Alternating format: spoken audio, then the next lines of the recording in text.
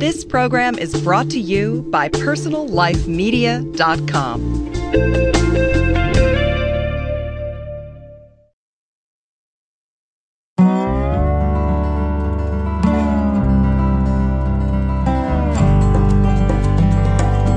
Hi, and welcome to Green Talk, a podcast series from greenlivingideas.com. Green Talk helps listeners in their efforts to lead more eco-friendly lifestyles through interviews with top vendors, authors, and experts from around the world. We discuss the critical issues facing the global environment today, as well as the technologies, products, and practices that you can employ to go greener in every area of your life.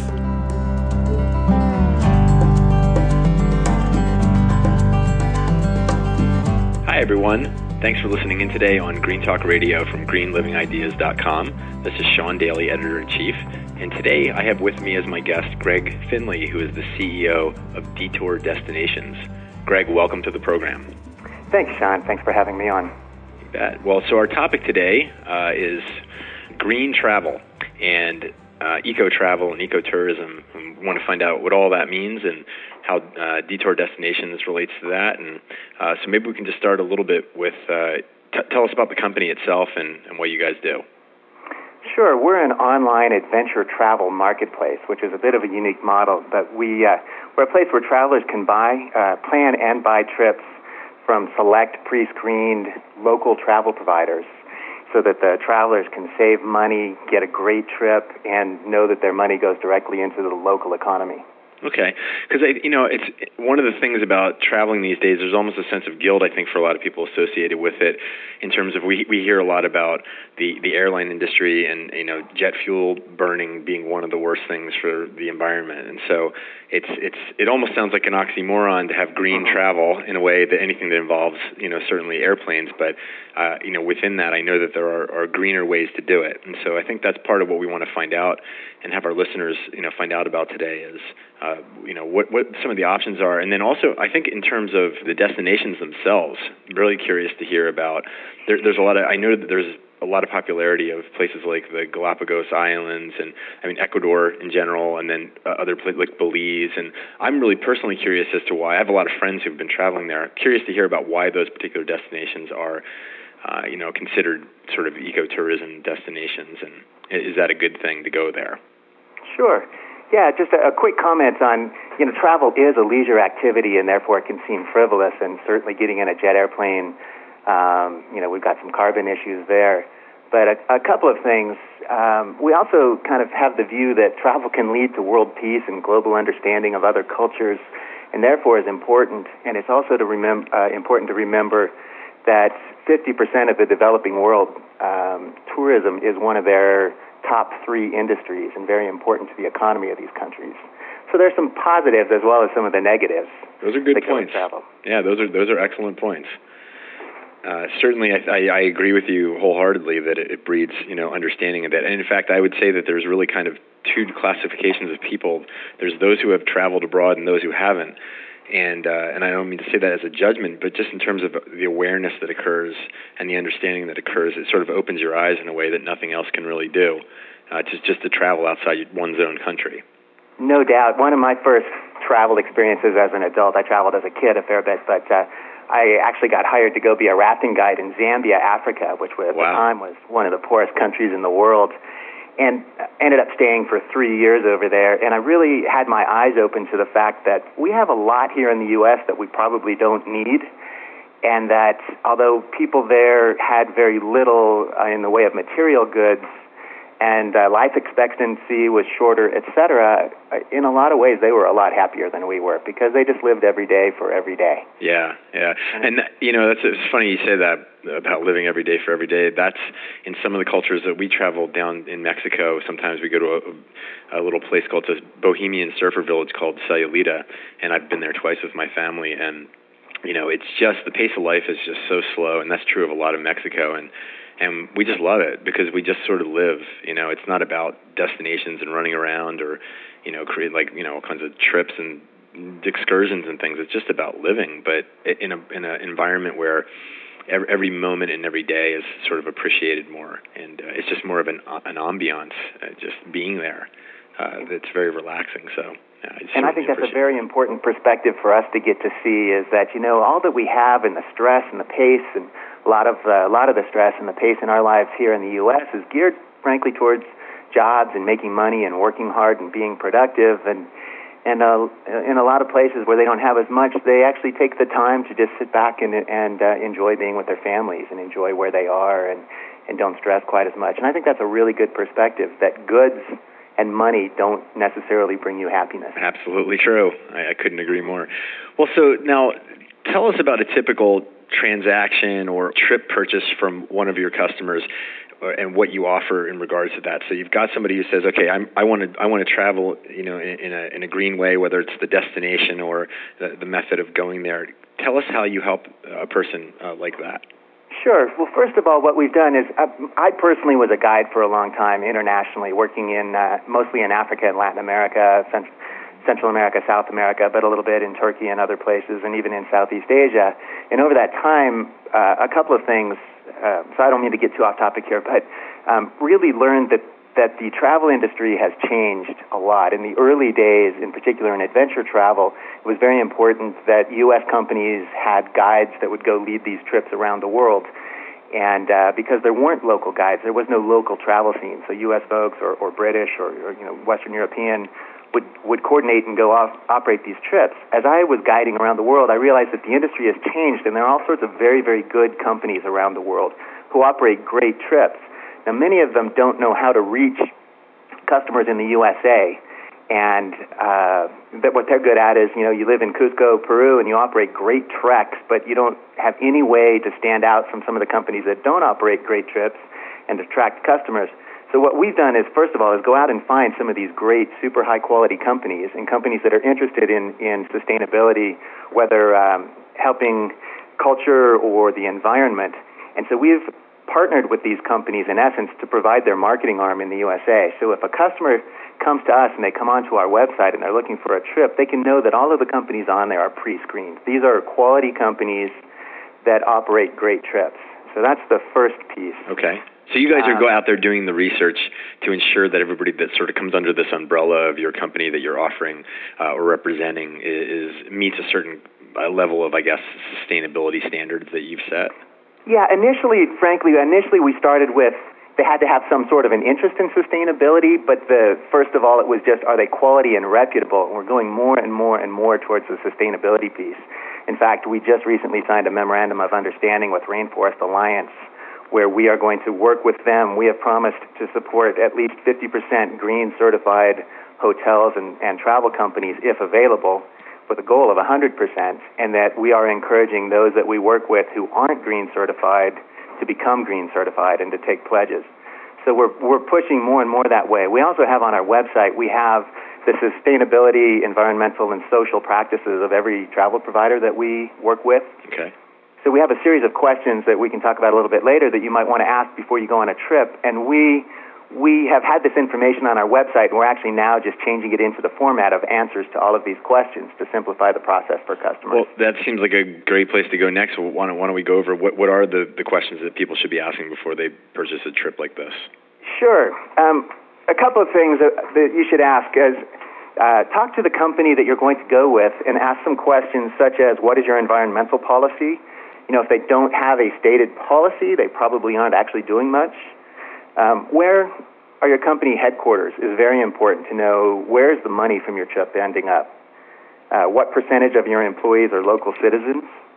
And do you support any projects to benefit the local community? Do you support conservation? And then how do you support that? Is your business green certified? Have you won any eco awards? Are you recommended by or working with any reputable NGOs or conservation groups? And then what specific policies have you implemented to reduce water consumption, conserve energy, or recycle wastes? How do you monitor your practices? And how do you educate visitors about local natural areas? Now, that's a lot of questions to ask, but they're all very, very important to know, basically to help avoid greenwashing. There's a lot of greenwashing, as you know, and using the term sustainability throughout the world. And a lot of travel companies want to say, well, we practice ecotourism or sustainable travel. Right. It's like, what does that mean? Exactly. I mean, the classic on that is my brother went to Mexico, and he signed up for a day on a Ecotourism Day, and it turned out they were riding four-wheel drive ATVs and tearing up these sand dunes, in the little piece of the jungle. Yeah. That's not ecotourism, obviously. So these questions are really very important. Again, you brought up early on that travel can be seen as somewhat frivolous, and we pointed out that there might be some good reasons to want to travel, but it's very important that you make wise travel choices so that you minimize the impact of your travel. Right. Well, I think that's important to be, it doesn't make sense, and I certainly would be the last person to advocate not traveling, though some will go to that extreme and say, we had a submission for the website, greenlivingideas.com, from somebody who's basically saying that, don't travel, vacation at home, and I was like, well, that kind of defeats the whole purpose of, and it's great, if you want to do that, that's fine, but I totally agree with you, and, but I think that it's just, as with all things, you need to be more conscious about the choices that you're making, and really appreciate the questions you mentioned, because I think that's sort of raising the level of consciousness of, understand that this company, you can hold them to some level of accountability with regards to whether they've thought through these things, their own impact. And you can make choices, and we all know our strongest vote is with our dollars. Exactly. So if you make those kind of choices, hopefully, it'll have a ripple effect and a tipping point effect at some point. So now you mentioned that you guys are dealing at Detour Destinations. You're dealing with the adventure travel marketplace. Can you tell us, what is the technical definition of adventure travel versus these other types of travel? Is that roughing it, or what does that mean exactly? That's actually a great question, because frankly, it's a lot like ecotourism, where it's kind of however you define it. Mm-hmm. So for us, it's becoming broader and broader. My own personal background was in whitewater rafting and trekking and backcountry skiing and all these sorts of things, which are all adventure activities. But frankly, as we're coming to define it, it basically means off the beaten path travel, or outside of, say, easy travel in large cities. Going to New York City wouldn't be adventure travel. Right. However, you could have adventures in New York. Yes, right. So, right. Because technically you want to have adventures wherever you go, but it conjures to mind, and this is why I wanted to ask, it conjures to mind that sort of, I said roughing it, but I don't mean like camping roughing it. I mean sort of on intentionally going, you put it very well, off the beaten path. So that makes a lot of sense to me. And the other piece that the way we use it, because most of our trips are to the developing world. In fact, all of our trips at the moment, we're looking at some trips in Australia and other places, but they're to the developing world. And in essence, you need to have an adventure mindset when you travel to these places. You can go to wonderful hotels that are green and sustainable and doing the right thing and be extremely comfortable, but you are going to another country, another culture that's maybe not on the same mindset as the U.S. or Western Europe. And therefore, we kind of stress having an adventure mindset. Things might not happen quite the same way, and that's part of the fun and part of the adventure of taking these trips. Yeah, and I agree. And I think that's just one of those things where, unless you've set, and I think setting expectations is always very important in life in general, and particularly with a trip, that if you're looking for that sort of, 4-star hotel, change the towels every day experience in a place where it almost feels in terms of conveniences that you haven't left home, this is probably not the good type of vacation for you. But if you get that, for me, those have always been the most fun trips that we've taken as a family. Yeah, very definitely. If that's really what you want, then I would almost, the 4 or 5-star experience where you're not going to really experience the local culture and the local environment, I would almost have to say, I would suggest, stay closer to home. You can have that. You can have a nice hotel there. And then you don't have to get in the airplane and deal with the environmental issues of that. Now, that sounds a little bit harsh. I don't mean stay home, but no, if you're going to travel. I think that's an excellent suggestion. In fact, about twice a year, my wife and I go and we get away from the kids on an overnight, and we go about 20 minutes up the road, up the highway, and we stay at this wonderful little small hotel, and it's like our local vacation, and we come back the next day. But so that I think that's a great suggestion. I've been doing that for years. Yeah, when I was guiding raft trips overseas, every now and then people would say, "Oh, I want to go on that trip. I hear the whitewater on the Zambezi is fantastic." My answer was always, it's fantastic, but don't go for the whitewater and the Zambezi alone, at least. Sure, go for that, but go because you want to be in Africa, you want to experience another culture. Otherwise, we've got good rivers here in the U.S. and it's not worth going all the way there unless you're really going to explore the culture and the differences of these other areas. Yeah. So, and staying home, like you're talking about, that's a great idea, just to get away. Yeah, I mean, because getting away is getting away, of any kind. And then if you really want to go for it, you can take an adventure travel vacation like the ones you're talking about. So tell us about some of the popular destinations. You've mentioned a few. What are sort of maybe the top 5 or top 10, whatever you want to list, top adventure travel destinations for people? Well, a couple of them you brought up early on. The Galapagos Islands is incredibly popular, and for great reason. It is just an amazing area to witness wildlife up close and personal, where the wildlife isn't afraid of you. Our 2 main destinations are Peru and Ecuador.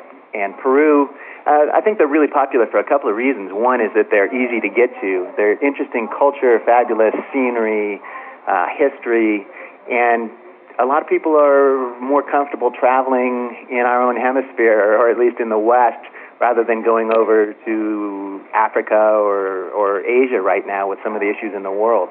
And they're also shorter flights, so they're very, very popular.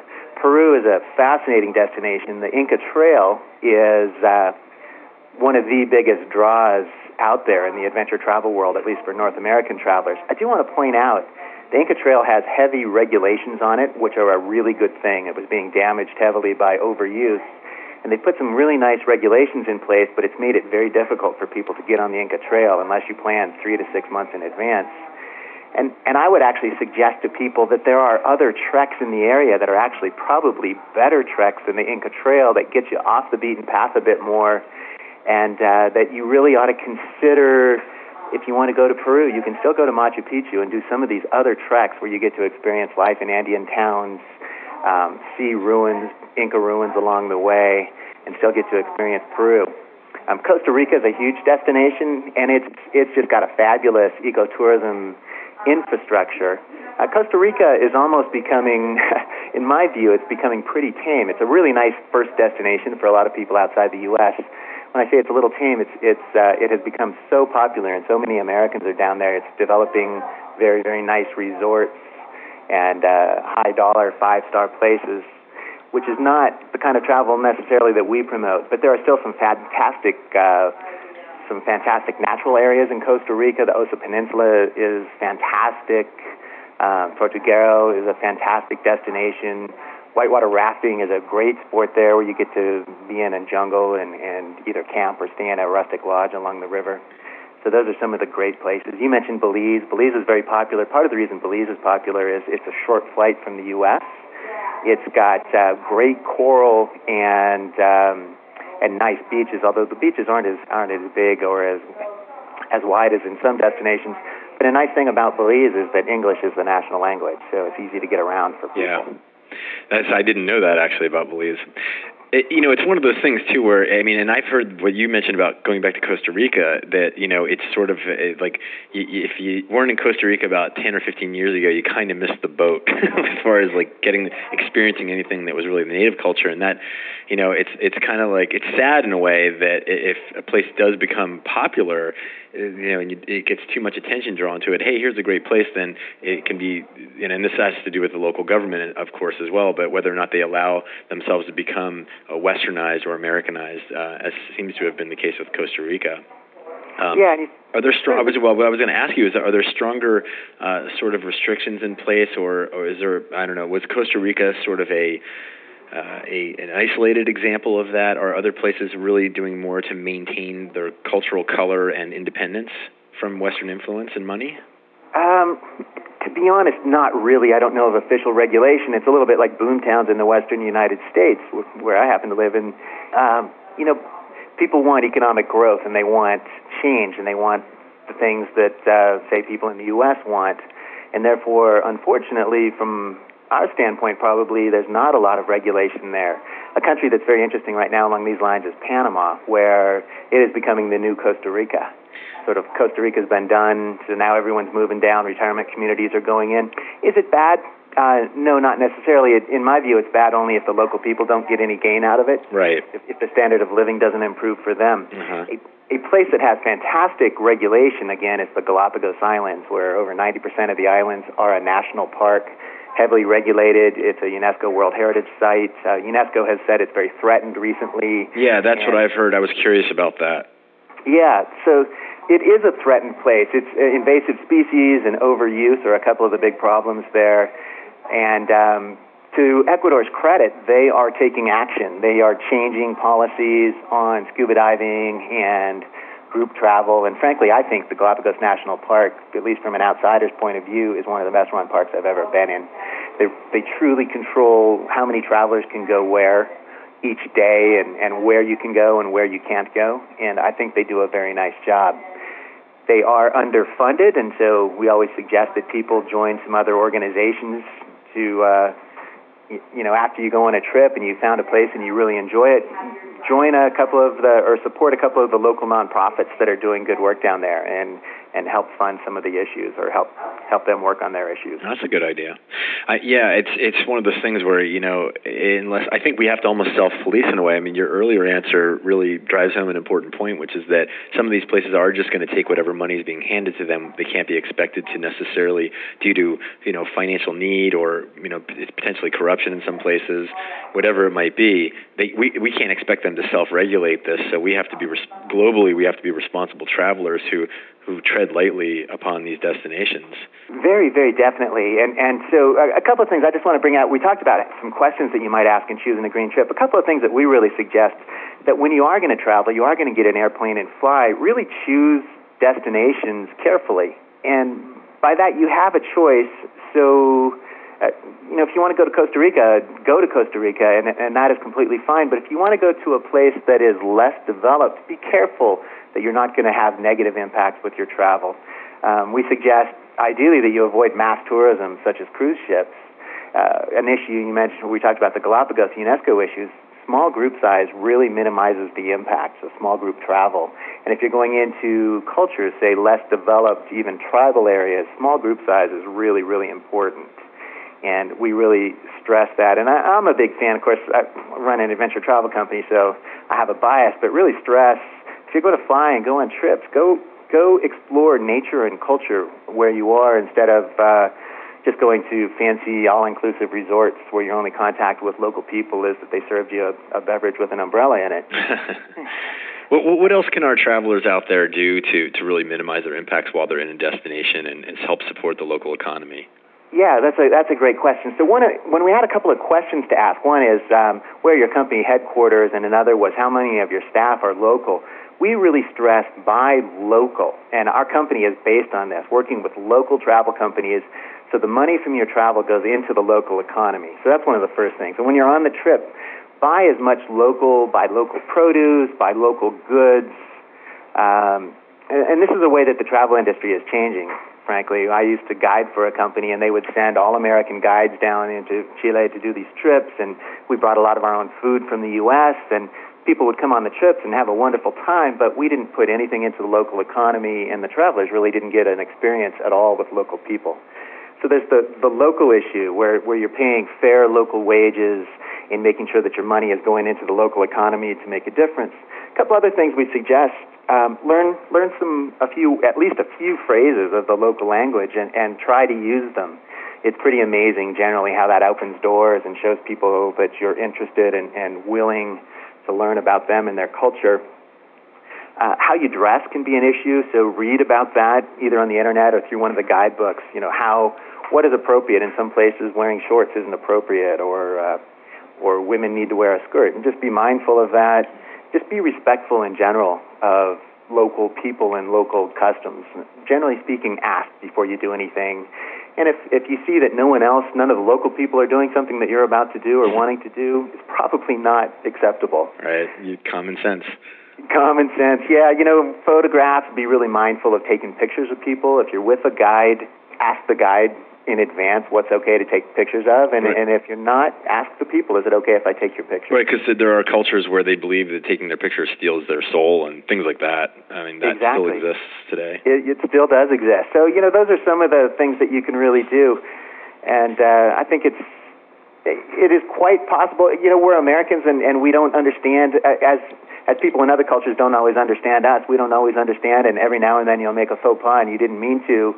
You'll do something that's unacceptable, but just use common sense, try your best, watch how other people are behaving, and ask a lot of questions, and ideally read up before you go. Yeah, no, all very good advice.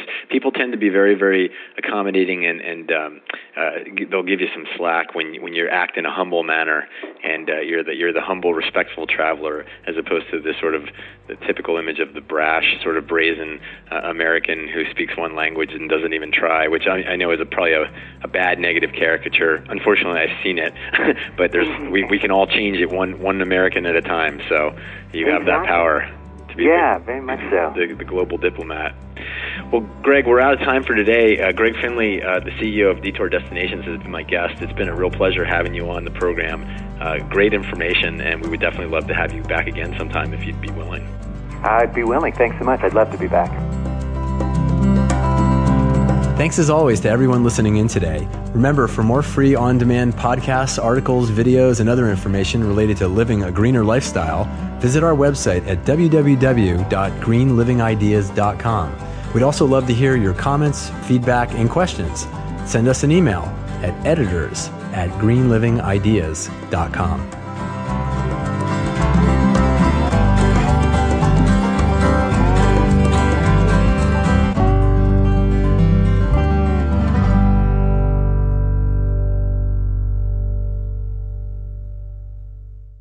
Find more great shows like this on personallifemedia.com.